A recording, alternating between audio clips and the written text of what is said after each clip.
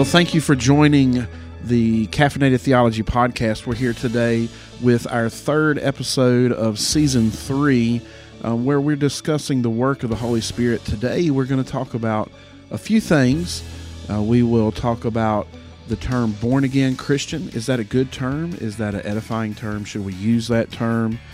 We'll dive into a little bit of discussion on cultural Christianity and how the church in America can tend to wrap up their nationalism into their faith, and we'll talk about some dangers with that. We'll even talk a little bit about how The Walking Dead can relate a little bit to Christianity, maybe, how it can be a good analogy of the Holy Spirit. And, of course, also today, we are joined by our friend Loyd Jones, and we're looking forward to diving into a little bit of discussion today about the Holy Spirit. So stay tuned for episode 3 of season 3 on the work of the Holy Spirit.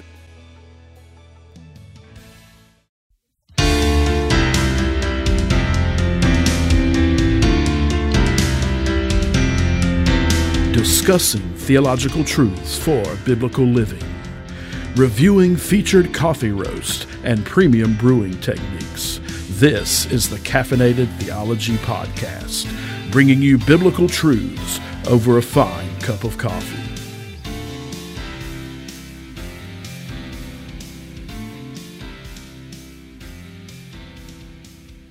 Welcome to Caffeinated Theology, Season 3, Episode 3, right? Yep. That's what we're on. Yep. Okay. As you can see, we got a guest with us today, and he's going to be joining us for the topic of how about the Holy Spirit? And Part 3. Part 3. So here with us today is Mr. Loyd. Loyd Jones is with us today. He's going to help us navigate through some of the tough aspects of the doctrine of the Holy Spirit, but we got some catching up to do, I think. Yeah, when's the last time you were on, Loyd? I can't even remember. My goodness. I believe it was, I don't know if I was in season 2 or not. You were in season 2. I remember it was at least when we went to Nashville. Yes. Mm-hmm. Yeah, I think that may have been the last one. Yeah. Yep. So what you been up to? Not much. Just working. Changed jobs in December. Wedding planning, which of course that's 80% of the time anyway. Or at least my mom makes sure every time we talk, it's about the wedding. Back and forth between Hosky and Williamston. Feel like I know the road better than everybody now. Mm-hmm. But with the gas, I'm hoping to forget about it because it's getting kind of crazy. Tell you what. So other than that, enjoying life. Like I told you a few moments earlier, just signed a lease today for a new house, which is exciting. I feel like a real adult, but then again, I think I'm supposed to have been an adult like 4 or 5 years ago. So you're following the tater path. Yeah. So, well, but yeah. Well, cool. Well, like I said, we're going to talk about the Holy Spirit in this, really all of season 3, kind of. But since you're with us today, we're going to kind of throw you a curveball here. All right. Somebody says, describe the Holy Spirit. You can use scripture or in your own words. How do you respond to somebody that wants to know about the teaching of the Holy Spirit? Most people won't come up to you in a conversation and say, well, tell me about the doctrine of the Holy Spirit as it's laid out in the catechism of, but in your own terms, how do you respond? I think one of the most important things, which we were talking a little bit before, just with the different views on God and Trinitarianism itself anyways, just specifying that we're talking about a separate person than God the Father or God the Son. We're talking about God the Holy Spirit and not a version of one of the previous. Mm-hmm.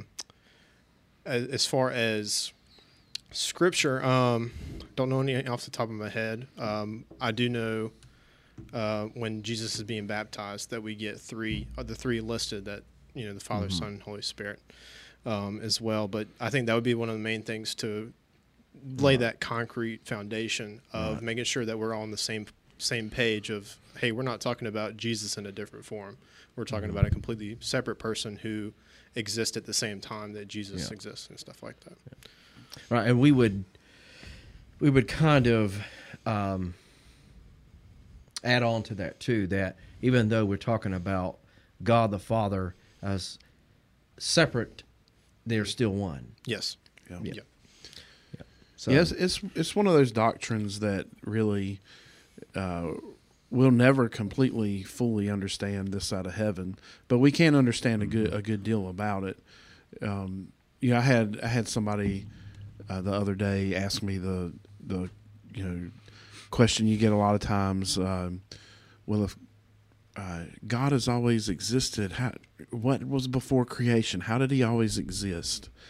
And that's another one of those kind of ideas that we just can't wrap our mind around. We're bound by physics, the physics that God set up during creation. He's outside of that. And I think a little bit of trying to understand the three persons of the Godhead, but yet all still being in one God is something that we can kind of get a grasp at. And we talked about this, like you said, when we talked about the Trinity. There's no real illustration you can use. Yeah. Every illustration I've ever heard falls short. In some way. I remember the first one I ever heard, somebody used Kool-Aid to try to teach children about the Holy Spirit. And they used the old school Kool-Aid, where it was Kool-Aid, water, and sugar. Oh, okay. And they said they're all Kool-Aid, but really the sugar wasn't by itself. It's just sugar. So like I said, it all the illustrations out there fall short. Yeah, and because like with Kool-Aid, you have they are three. I mean, they make Kool-Aid, but they exist outside. So there'll be like sugar or water or Kool-Aid, and you wouldn't say, well, sugar's Kool-Aid, or water's Kool-Aid, and Kool-Aid's Kool-Aid. Yeah, they said, well, the Kool-Aid, that's Kool-Aid. That's God. That's represents the Father. And the water, Jesus is the living water. And then, you put it in the powdered Kool-Aid, and it's still Kool-Aid. Right. And then the Holy Spirit sweetens your life. So you put that in, and it's sweet, and it's good, and but it's still Kool-Aid. I'm like, but it was still sugar and water. Yeah. So and they weren't trying to be heretical, or they were trying to explain something that, like I said, really you just can't completely wrap your mind around. But that's okay.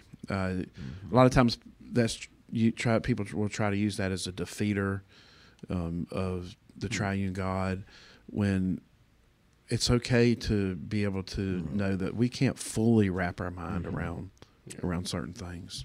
Right. Okay, cool. So have you ever heard anybody use the phrase born again Christian? And so the part of our discussion where we'll talk about this is the active part of the Holy Spirit in what we call regeneration, or being born again. So let's talk about that phrase for a minute. Has that ever at any moment ever thrown you off when somebody says, "Are you a born again Christian?" And why? Why would it? If somebody says that to you, why would that throw you off? Well, I guess literally, if you think through what that means, you're almost, we mentioned this earlier. It's like you're saying, I'm a Christian. Born again is, by definition, a follower of Christ. It's what happens to our being, if you will, when we come to know Christ. Jesus said, in response to Nicodemus, Nicodemus was puzzled when Jesus said, "You must be born again." And he said, "How can an old man go into his mother's womb and be born a second time?" And I think most people watching this or listening are familiar with John 3, and of course Jesus goes on to say, you're born humanly, born of the flesh or the water, but then you must be born of the Spirit, right? And that's what born again literally means is being born into the family of Christ, or a spiritual birth from death to life. All right. And so saying a born again Christian, kind of like we said, it's like saying a Christian Christian. But yeah. Yeah. So, I've found myself saying, are you a follower of Christ or a Christ follower more often? And it's not because there's a stigma on the word Christian, because I've heard some people say they don't use that term anymore because it has almost not reverted, but become a derogatory term. But just as a practice, I have used a Christ follower or follower of Christ, not because I don't think that we should use the term Christian, but I just found that kind of interesting that people kind of do that now. They don't use the term Christian or. Yeah, and I think that's kind of, when you talk about born again Christian, I really don't mind the term because on the same kind of, probably, you can correct me if I'm off here, but on the same reason that you would say, are you a Christ follower? Culturally, what it means to be a Christian sometimes is very far away from what a born again person is, or what a true follower of Christ is. In our context in the southeastern United States, people would say they're Christian just because they've grown up going to church. They may have never repented of their sins and cried out to God for mercy and forgiveness, but they've gone to church their whole life, or they just even acknowledge God exists and say, I'm a Christian. Okay. Yeah. You say born again Christian, and the first thing I think of is probably like around, I think it was like 2012. There's like a YouTube series that came out about like the use of the word believer, and how it really emphasized, like the main point was like what even the demons believe. So are you like, what exactly are you saying when you say you're a believer in Jesus? Like, do you believe he existed, or do you believe he's Lord and Savior? Right. Because that's two completely different things. And I think when I hear born again, I kind of think of the same thing. Like, I would say I'm a believer, but I mean something different probably than Joe Schmo over here, who went to church as a kid but then stopped going, and that kind of thing. Yeah, we're not saying don't use the word Christian. Yeah. I mean, that's biblical. It's in the Bible.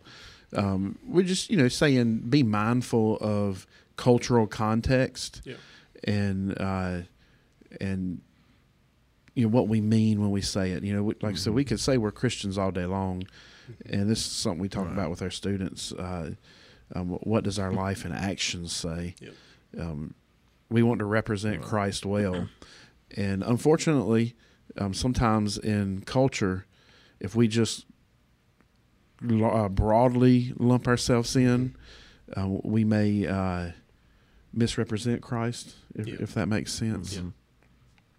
So I had a thought, maybe a little rabbit trail of sorts. So the Holy Spirit is active in, regeneration, making us alive, quickening us. We were dead men walking. The Holy Spirit brought us to life, and we were saved. We realized we were a sinner, and we were saved. The active part of regeneration, the Holy Spirit, pointing us to Jesus, that we're sinners. Think about that in terms of cultural Christianity. The Holy Spirit don't save us to nationalism, doesn't save us to wrapping ourselves in the flag and patriotism and those type things.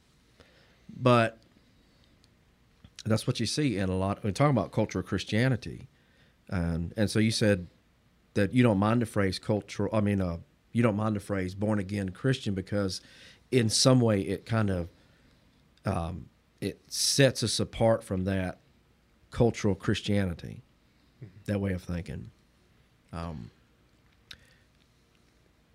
So do you guys see that prevalent in the church? I kind of see it, not necessarily just in where we live, but Do you see that sense of cultural Christianity, and in what way? I mean, how do? I mean, it's So, like, we were in Liberty, right? Yeah. So, Yeah. did you see? absolutely, absolutely. Love the school, but absolutely, yeah. I mean, it's not just the school or a specific church. I mean, I've seen it pretty much my whole life. More and more prevalent today. And I think now that I've been exposed to it, and I think it's more obvious to me as well. Things that I used to listen to, or people I used to listen to, I pick up now, and little phrases and terms and stuff like that. And I'm like, well, that's not quite right. But yeah, I definitely seen it, and kind of the same idea going with like students at Liberty, just having to say, you know, well, we need to go back to Scripture on that. Let's go back to Scripture and see what Scripture says, because, and sometimes, you know, I mean, I think one of the issues with that too, or the difficulties of navigating that, is it's sometimes they've been brought up that way, and say maybe their local church, and they don't see it. And you go to the Scripture, but they've been prepared for that, and they have read something into the text that isn't there. But yeah, so I've definitely seen it before. Though. Right. Yeah. So we're being conformed to the image of Jesus, Yes. not to the United States or wherever nation we're in. So. Yeah, we saw that at the National Convention in Dallas. We saw it this year too, but in Dallas, it was kind of a big point because what year was that? Was that 2019 when we went to Dallas? When Vice President was there, was that? Yes. Mike Pence gave kind of one of the days he gave an address at the convention, and also on top of that, the person who did the opening prayer of the convention, it may not have been the opening prayer, it was something at the very beginning. It was something that kind of opened the convention, was a local politician in Dallas, and it caused some contention in the I mean, imagine that, contention at the Southern Baptist Convention, but it caused some, and there were some people during the open mic time, the miscellaneous time, that were I move that we ban all political figures from being a part of the convention. And then there was a lot of amens, and then some of the opposite stuff. I mean, it's kind of, I wouldn't say 50-50, but there was a big group that was all about it, and that kind of, not saying that all those people who were happy political figures were speaking were necessarily in sin or anything like that. One of the things I remember was Pence's speech, and we didn't even stay for that. We went and had lunch and watched it on our phone because the security was not worth dealing with. But a lot of what he was speaking on was, we have radical Islam on the run. We're making strides in combating terrorism, and that's great. And as an American, I supported pretty much everything he said. Then later on, I think it was David Platt at the time was president of the International Mission Board, and he was talking about how our missionaries are in radical Islamic countries reaching people for Christ. Yeah, and two separate worlds. It was an illustration, and this is something that me and you as church leaders had been dealing with and struggling with for years. Yep. It was something illustrated on the conventional level. Neither side necessarily wrong. I mean, it's not wrong to be patriotic and to love your country and support your country, but the purpose is so far apart sometimes. I mean, really, the purpose of the Great Commission is to go to the nations, not go to your community, just your community or your state or country. It's beyond that in your nations, and the banner of Christ. Every believer is under the banner of Christ. Yeah, you don't go in your church and lock your door and keep certain people from coming in, and that's really kind of the message I know Pence wasn't talking Yeah. about your local church, but if I was to take that home and apply it to the church, what he said, that I would be vetting people at the door, and Right. but in some way, we do that when people want to join the church, whether or not they're regenerate or not. But I'm talking about like, somebody comes in that's a different ethnicity, we kind of stiff arm them, or I mean, the list can go on and on. Yeah. There, but it's almost two separate ways of thinking. One is kingdom, so apply it to the local church. One is kingdom with the small K. We're building our little castle, and the other is big K, kingdom. Yep. Outward. I mean, really, what it does is reveal where your heart is. You know what I mean, if you support, I wouldn't say full blown like you're saying, like people getting like, I think it's okay to be patriotic. Yeah, but absolutely. not when it overcomes your identity in Christ. Yeah, We didn't plan that. no, I didn't either.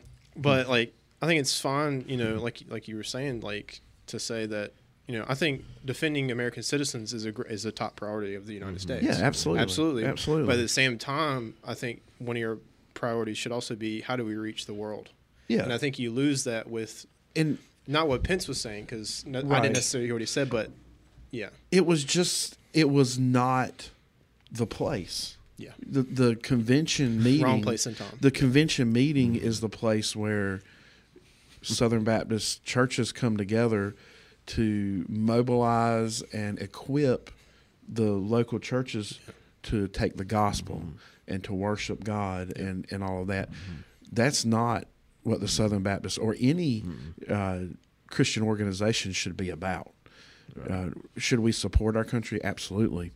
But when you start talking about the calling of the church, we will be worshiping Jesus long after the United States or any other country has come and gone. And that's the calling of the church. Right. Yeah, and I'll never forget this. It was after, I think it was 4th of July or one of the services that we had here at the church, and and we said the Pledge of Allegiance.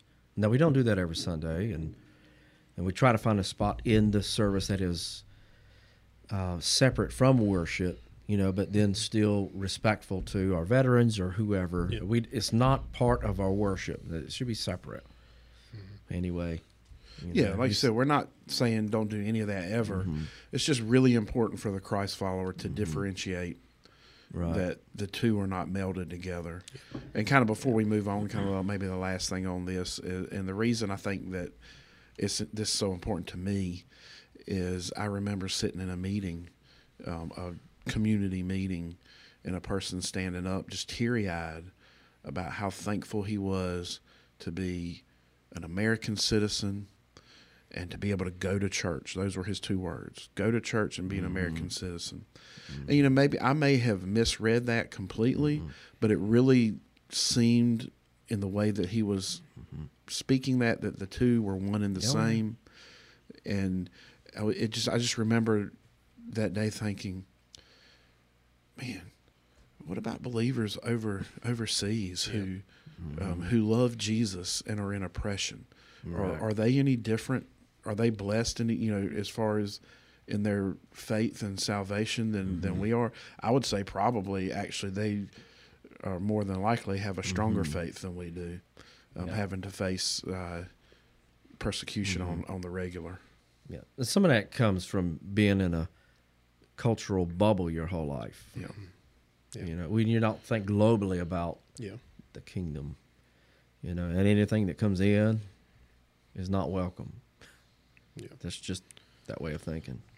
So, anyway, we're going to come back and look at a few verses of Scripture on the work of the Holy Spirit, and we will sample some coffee in a moment too. Today is the Ethiopian Gira Nana Chala.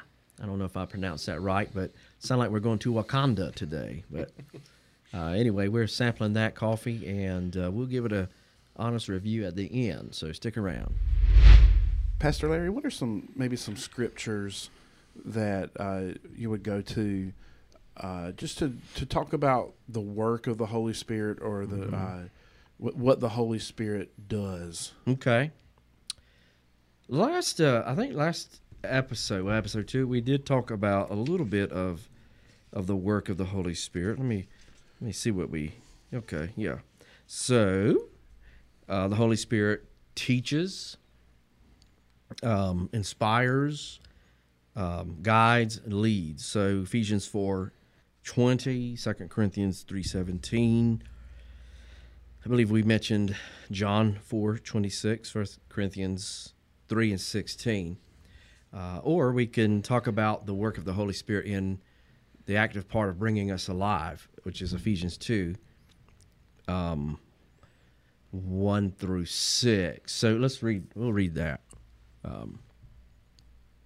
So Paul writing to the church at Ephesus, by grace you have been saved. This is probably what Ephesians 2 is probably known for, verse 8 and 9. It says, and you were dead in the trespasses and sins in which you once walked, following the course of the world, following the prince of the power of the air, the spirit that is now at work in the sons of disobedience. Every time I hear that, you want dead in trespasses in sin, I get this image of the Walking Dead. I don't know why, and I have watched the show The Walking Dead, and I don't know, for some reason that's the image that I get. I think that's a good analogy. Mm-hmm. I mean, you might, for a person who is in their sin, according to these verses, are the walking dead. They may be physically alive, but completely dead spiritually. And Scripture is clear with that. Jesus himself said, Paul said all throughout Scriptures, particularly Romans 6, about how the lost person is a slave to sin, is dead in their sin. Like I say, you may be physically alive, but you can't help but sin. Right. Yeah. When we read Scripture that says, no one is righteous, no, not one, or in Isaiah where it talks about even our righteous works are filthiness before God. We are the walking dead. We are like zombies. I think of that show, if you want to use that analogy. The only thing that they're doing is just walking around aimlessly, devouring whatever they can find, and that's what sin does in our heart. We walk around aimlessly, being devoured by sin, without even knowing it, before the work of the Holy Spirit. I think it's an even better metaphor because zombies are never satisfied. Yeah. By what they consume. Yeah. You gonna get me preaching? Right. No, yeah. That's good. That's good. But it's, it is. It's we don't. Without the work of the Holy Spirit, that's where we are. Yeah. Until the Holy Spirit, as we talked about last week, quickens our heart to salvation. That's who we are and where we are. Yeah. So if you read Paul's writings, the letters, Ephesians, Colossians, Galatians, to the churches at Galatia, Paul has a habit of pitting the way you used to be versus who you are in Christ now. But you used to walk like this, but you're not anymore. You should know better. Oh, foolish Galatians, who have bewitched you, who has led you astray. And so he says the same thing here in Ephesians. He says, you were once sons of disobedience, among whom we all once lived in the passions of our flesh, carrying out the desires, the body and the mind, and were by nature children of wrath. But God, being rich in mercy, because of the great love with which he loved us, even when we were dead in our trespasses, made us alive. So there's together with Christ, by the grace you have been saved. All right, and so there's the work of the Holy Spirit, making us alive, quickening us, making us alive, and raised us up with him and seated us in heavenly places in Christ Jesus. So it's talking about where you are positionally in Christ now. We are sons of God through Christ by the work of the Holy Spirit. So in that, almost you have this triune fashion of the work of salvation. God the Father, God the Son, and of course God the Holy Spirit. So that in coming ages might show the immeasurable riches of his grace towards us in Christ. Here's the verse, probably what is most well known, Ephesians 2. For by grace you have been saved through faith, and this is not of your own doing, it is a gift from God, not a result of works, so that no man or no one may boast. Yeah. So the work of salvation is not a work we do. It's not baptism. Mm-hmm. It's not doing good works. Those things, Yeah. So I liked Ephesians 2:8 as far as talking about the work of the Holy Spirit active in salvation. And of course, there's other things that we talked about, I think, last episode on being the comforter, leading, illuminating the Scripture, teaching, guiding, those type things. So that's probably where I would go. Yeah. I know we've mentioned the verses before in previous episodes, where Jesus said, "No one comes to me unless the Father who sent me draws him." Mm-hmm. One that I like to go to, particularly in sharing the gospel, is Romans 5:8. And while we were yet sinners, it says, while we were yet sinners, Christ died for us. And again, it kind of illustrates this. We did nothing to come to God. He did everything. He did the work. He did the convincing of our heart. He drew us to the truth, and he saved us. And that's a comfort. That really is a comfort in all aspects of the Christian life. It's a comfort that we don't have to do enough good to please God. We actually know we can't. But it's also a comfort in knowing that we don't have to convince anyone to follow Christ. God does call us to be obedient in taking the gospel and it ever being on our lips to everyone under our influence. But that's where our responsibility really ends, is being obedient. Well, we do need to be knowledgeable in the Word as best as we can. Mm-hmm. Yeah. And we need to study the Word and know the Word. But we don't have to worry about knowing the right answers in the moment. We don't have to worry about saying it nicely to convince somebody. God does that work. He does the convincing. Mm-hmm. He just calls us to be obedient. Yeah, there's a quote from R.C. Sproul. I can't think of it right off the top of my head. So maybe we can do some homework and throw it up on the screen. But in essence, what R.C. says about the work of salvation is the Lord didn't just throw us a life preserver. Okay, he went down to the bottom of the ocean, rescued the dead corpse off the bottom, put it up on land, and breathed life into it. So it's all of his work. Now I can't quote it exactly like he put it, but maybe we can find that quote and put it up there. But say, it's all the work of Christ as far as his work is sacrifice. Okay, so we bring nothing to the table. And we do have this discussion sometimes amongst some of our groups we're in, small groups, about free will. And I know being a seminary student and having that recent, discussion on free will versus predestination,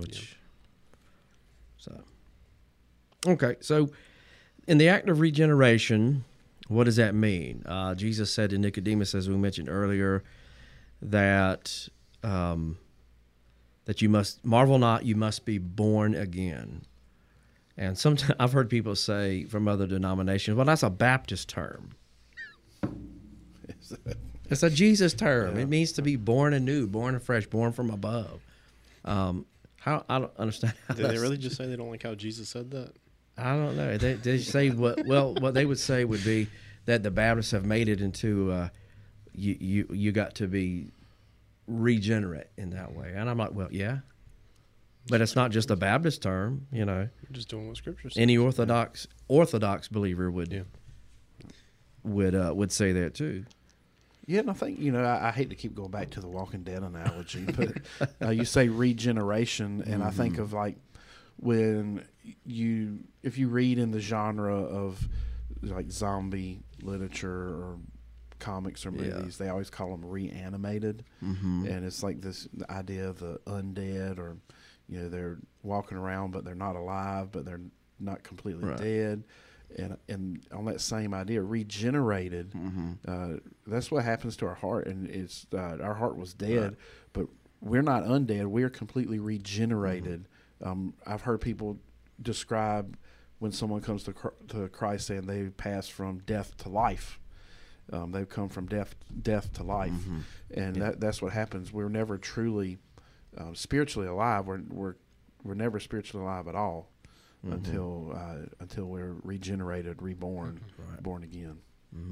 Holy Spirit gives us life to people who had no life. And here's another twist. So I'm not a big zombie fan, movie fan. I mean, I didn't watch The Walking Dead because of the walkers. I watched it because of I liked the storyline in it. I couldn't make it past. It's basically the same thing. When they stayed in the prison for 2 seasons, seemed like 3 seasons, that lost me. Yeah.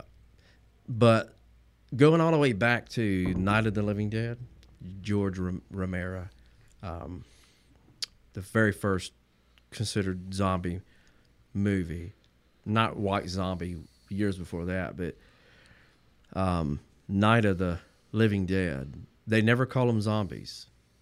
They are these things, or they never use the word zombie. So think of that in terms of not that people who are unregenerate are things, but it almost makes me think of the song, the Mirror of Souls song from Theocracy, where he looks in the mirror and he's like, "Who is that?" For the first time, and he's like, "Well, it's you." He's like, "No, there's no way." Yeah, speaking of, we have plugged Theocracy many times on the podcast. Not that they would ever listen. But when you have about 25 minutes or so, download the lyrics to that song, Mirror of Souls. Listen to the song and read the lyrics. It is a great artistic portrayal of the gospel. 22 minutes, 4 acts. Yeah, that's good. Yeah, it's good. It's good stuff. All right, so let's kind of move on. So I think of when I think of how a believer, well, how a person becomes a believer through the word preached, the gospel preached, the quickening, making alive by the Holy Spirit, and I'm not advocating putting something in order, whether a person has to be regenerate first, hear the word and respond, or if they have to be regenerate or hear the word and be regenerate. That's an age-old debate. So what I'm simply talking about is just the whole work of being made new. Right. So I think of this in terms of creation. Sometimes how the Lord created something from nothing, or created everything, created the world. Think of us as new creations or new creatures, being made in the image and likeness of God, but now in the image and likeness of Christ. I don't know. Does that make sense to y'all? Yeah. Being made in the, instead of the image. Well, we're still in the image of God, the Imago Dei, but now it takes on the persona of the image, being made in the image and conformed to the image of Christ. Yeah. Yeah. Another much used verse in evangelism in 2 Corinthians 5:17. If anyone is in Christ, he's a new creation. The old has gone and the new has come. And I always use that verse when talking about how I know for myself, when I was a teenager and was the Holy Spirit was speaking to me and was drawing me, and it was a process in my heart. And I had a time where I was like, well, I've got to quit doing this, and I got to clean myself up. The enemy was deceiving me, and I went for a while there where I had that thought, and I was like, I'm going to come to Christ, but I've got to do better first. Right. And those verses show us how God literally recreates our being who we are. We were dead in Christ. Mm-hmm. Yep. He transforms us into a person who is alive in Christ and who grows and follows Christ and grows in our faith. Yeah, I relate to that a lot just because I think back to the 6-month period in high school. I was a sophomore, and it started with a couple conversations with you about defending the faith. And 6 months later, I realized, I looked back and in hindsight had realized how God was working through my life, putting people in place and stuff like that. And I fully agree. It's just like my whole life up until that point, I didn't realize it, but I had that in the back of my mind of, well, I have to do something, but I'll do it later. Mm-hmm. And that moment when I finally realized, no, Christ has already done that. I just need to trust in that.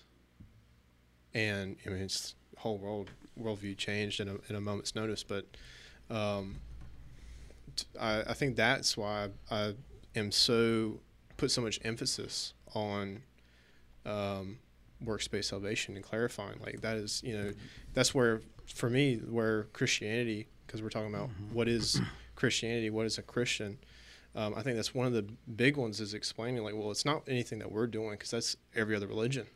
It's what can I do to get to God, but Christianity is what God has already done for us.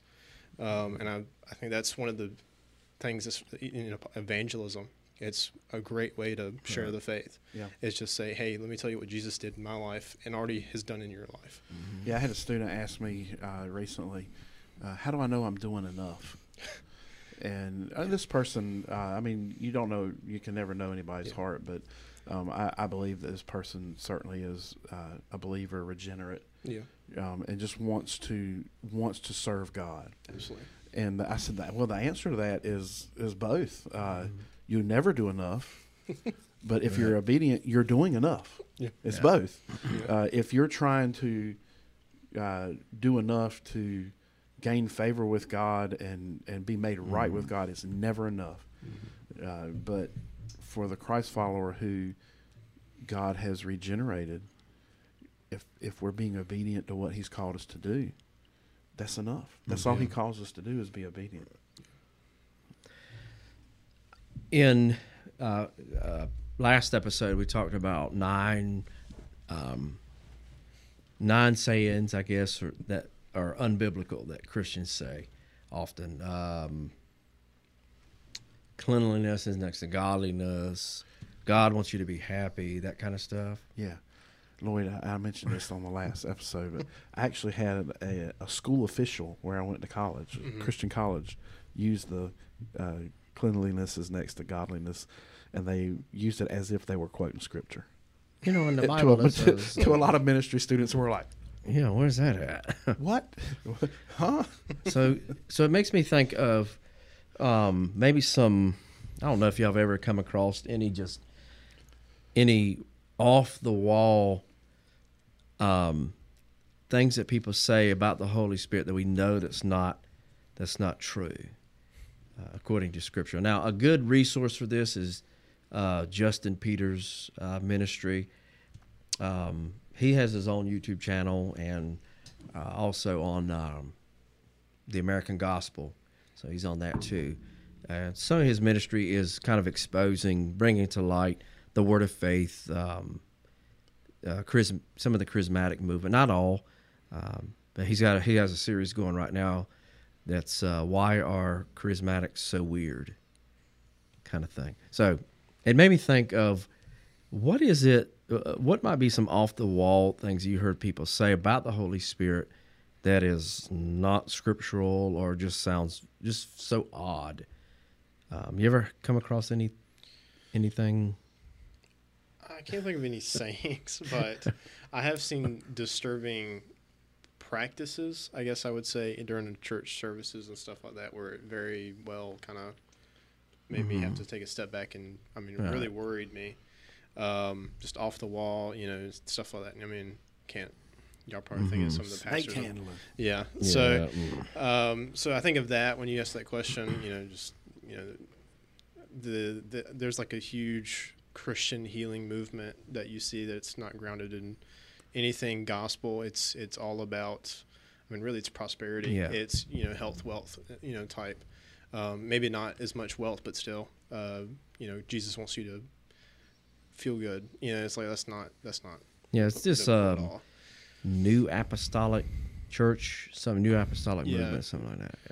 Yeah, crystals and like all that crazy stuff. Yeah, Yeah, Laying on graves, absorbing the. yeah. Yeah, It's just I kinda have weird. some guys I went to high school with that I see on Facebook posting some kind of very, very much name it and claim it. The Holy Spirit's going to give it to me if I believe that He will.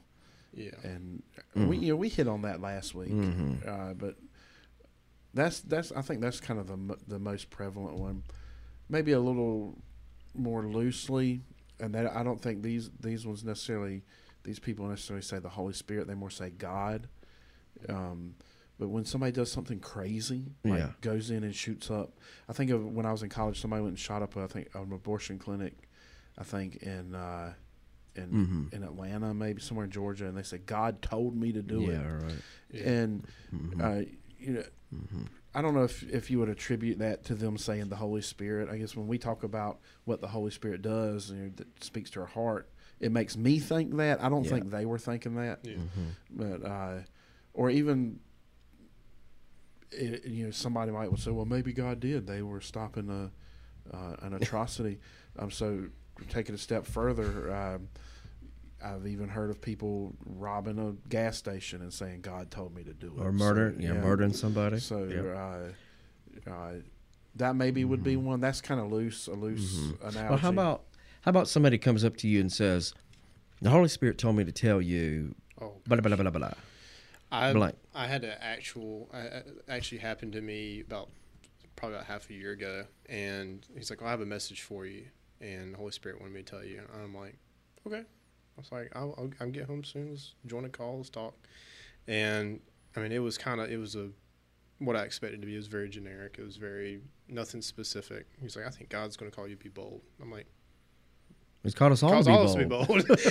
Yeah. And I was like, all I right, think He's going to call you to go and somehow be involved in missions. We're all. Where'd you get that from? Matthew, maybe. No.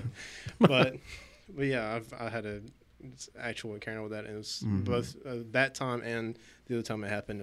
I was kind of skeptical, and so yeah. Well, there's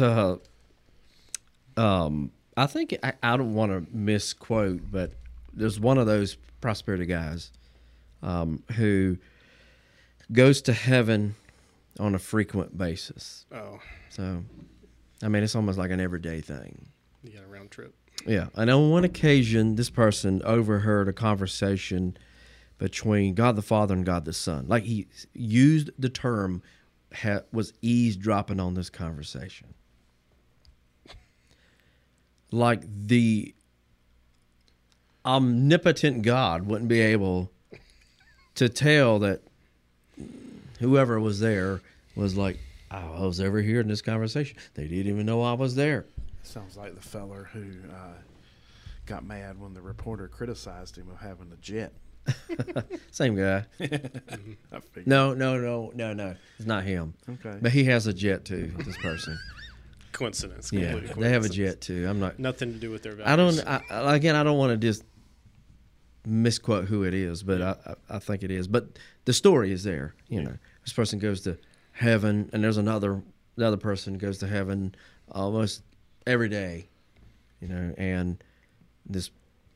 Anyway, it's just whacked out stuff that's not scriptural. And why do you need these other things? You know, when the Scripture should be sufficient. And I think that's the underlying story, is they do not believe in the sufficiency of Scripture. Yeah. So they need something else to fill that gap. And I think that's a big thing. Maybe we should do an episode on that sometime coming up of heretical things that have come out of the Scripture not being enough for people. Yeah. And that just not word of faith. That any works based salvation. I know we've had stuff we've had to kind of steer people away from. I know one of the ones, the shack was one. The 4 blood moons. Yeah. All kinds of stuff. And I remember in seminary, in theology, one of the theology courses I was taking, I believe it was Theology 3. There was they were talking about John Hagee had made a statement that Israel, there was some Jews that were going to be saved without actually being saved, without coming to Christ. Christ. I remember that, and it was a big sting, and that's heretical. And there's people in our congregations who love John Hagee. Yeah. But he can make a heretical statement like that, and it just people don't think about it. Yeah. And so, and again, that's part of the reason we have these conversations. And somebody might ask, what's the harm in that? Well, the harm in it is you get people holding on to a false gospel for salvation. Yeah. A book like The Shack, somebody might read The Shack and get a false idea about Christ and how God relates to man and all of that, and hold on to something heretical, and not actually know God. Yeah. There's a little bit of the word of faith stuff in that book. Yeah. There's a portrayal of, I can't remember, there was a African American woman. I can't remember who she played. She's supposed to be I think it's Jesus. Jesus, I think. We're still talking about The Shack. Yeah. In the movie, the woman was supposed to be God the Father. Okay. But she was in the form of a person that he knew as a child. Right. Because it changed. Because at one point where in the movie he actually turns into his grandfather in like a different form. Okay. To be like a father figure. Yeah. Well, I'm talking about like in the movie. Yeah. Because the main character asks, "What about this wrath thing?" Yeah. How about this wrath? And so it's kind of pressing on the wrath and suffering, and why is it that people would have to suffer? Kind of thing. Like to almost say that shouldn't it be God's will that all people be healed, which is a word of faith thing. Yeah. Isn't it God's will that all people be healed? And maybe not. I guess what I was saying is a lot of these extra biblical teachings, if you will, outside of the Scriptures, almost always lead to a diminishing of the seriousness of sin and lostness. Yeah.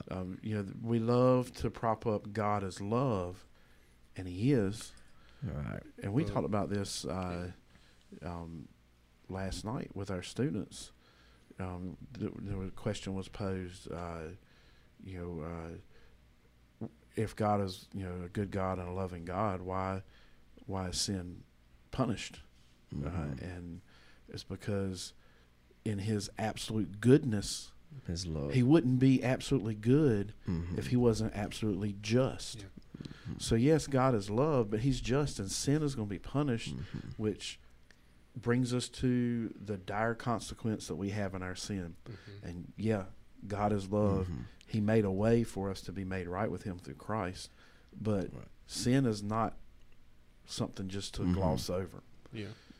With that question, I feel like it's almost not, I wouldn't say always, but almost always asked from a standpoint of, well, I'm innocent. Why is God? And again, it's a standpoint of, I don't want to give up me. Yeah. When coming to Christ is all about denying self and Christ as Lord. Romans 10 is clear. We confess Jesus as Lord. And when I talk to students, especially students who have grown up in church, I ask them, what is that word Lord? What is that?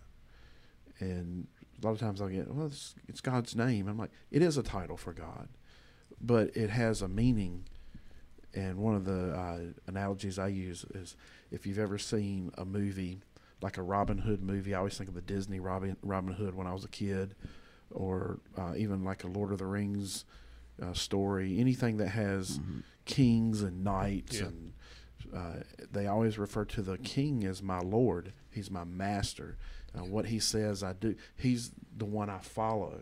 And that's kind of the idea here is when we confess Jesus as Lord, we're turning from self and he is master. It doesn't mean we're always successful in that in a practical sense. We still stumble and fall and sin, but he draws us back.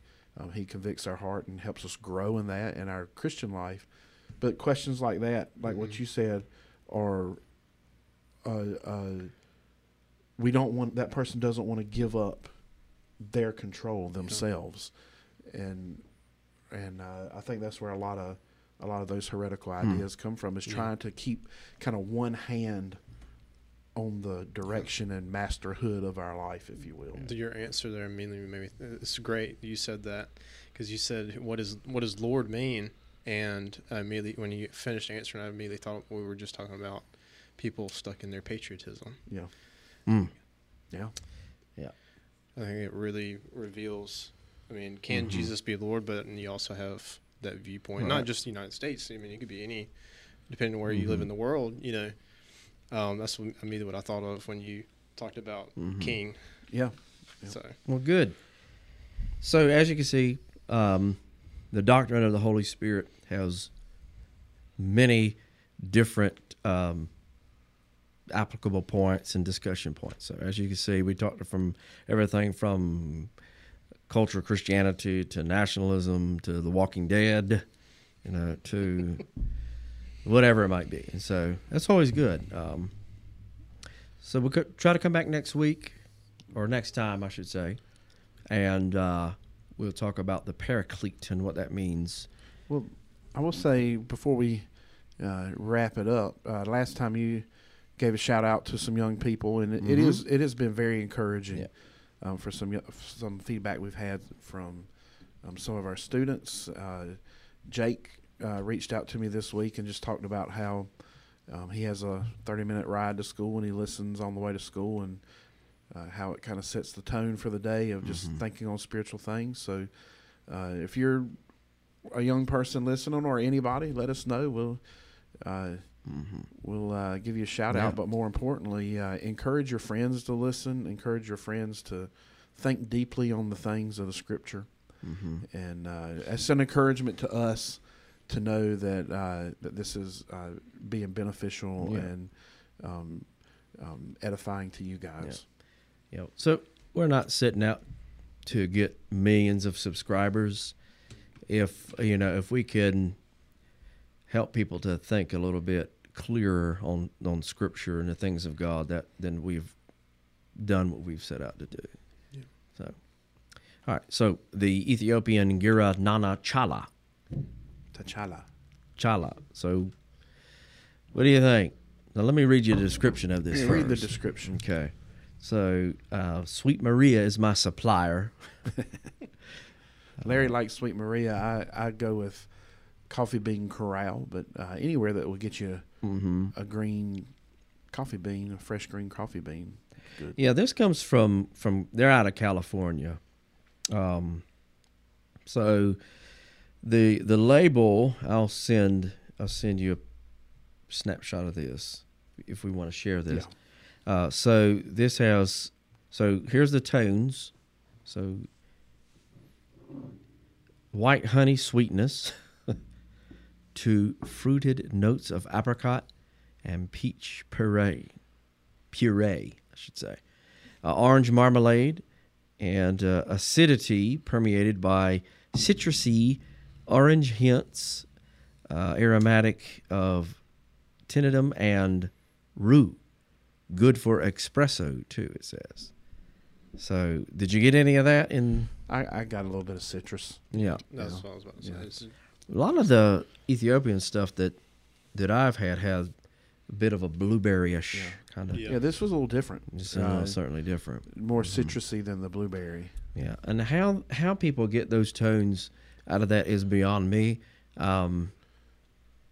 I did get a little bit of the fruit taste in it, and I mean, I'm not. Yeah, and I do know, just reading comments on Coffee Bean Corral, the amount of roasting, how dark you get it, apparently changes what flavors come out. So this roast here is in between a medium roast and a dark. So it's right in. The best right I can ever get is just like a citrus. Like you said, the only one that I've ever actually gotten a specific flavor is some of the organic Ethiopian, where you can really taste that blueberry flavor. But most of the time, it's it'll taste like a sweet fruit or a citrus fruit or maybe a little earthy. Right. But maybe my coffee palate hadn't grown enough to be able to pick out all those individual. I've seen these guys.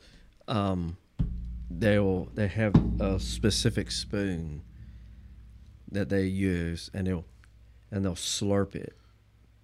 So they'll take it and they'll slurp it so they can. It's kind of, a little annoying, but they have the spoon and they'll get the taste of it, and I just like to drink it. I mean, if I can get a taste of I it. guess it's not good. Do they wear a beanie when they do that? No, I can't remember. I can't remember who I was watching. I'm subscribed to them, but. Lloyd, you wear a beanie sometimes. I apologize. They ruined it for me. I apologize. Some people, they ruin it for everybody. Yeah. Well. They're all trying to like anyway. Mac. Yeah. I've been drinking on this for a while. I got a 5-pound bag of it, and I would probably, if I was to rate, I would probably give it right out of 4, somewhere right. That's good. I like it. I had to have another cup. Yeah, before another cup. Rate it. But I've been drinking on it, so mine was. We all split. We recorded this particular episode at night, so we didn't take. We all split 1 cup, and mine was a little bit cool by the time I started drinking it. So, I would probably give it a 4, but before I really would rate it, I want to have another cup. Yeah. So, anybody want to send us any of the elephant coffee? What is that called? The black. What is it? It's elephant dung coffee. That sounds gross.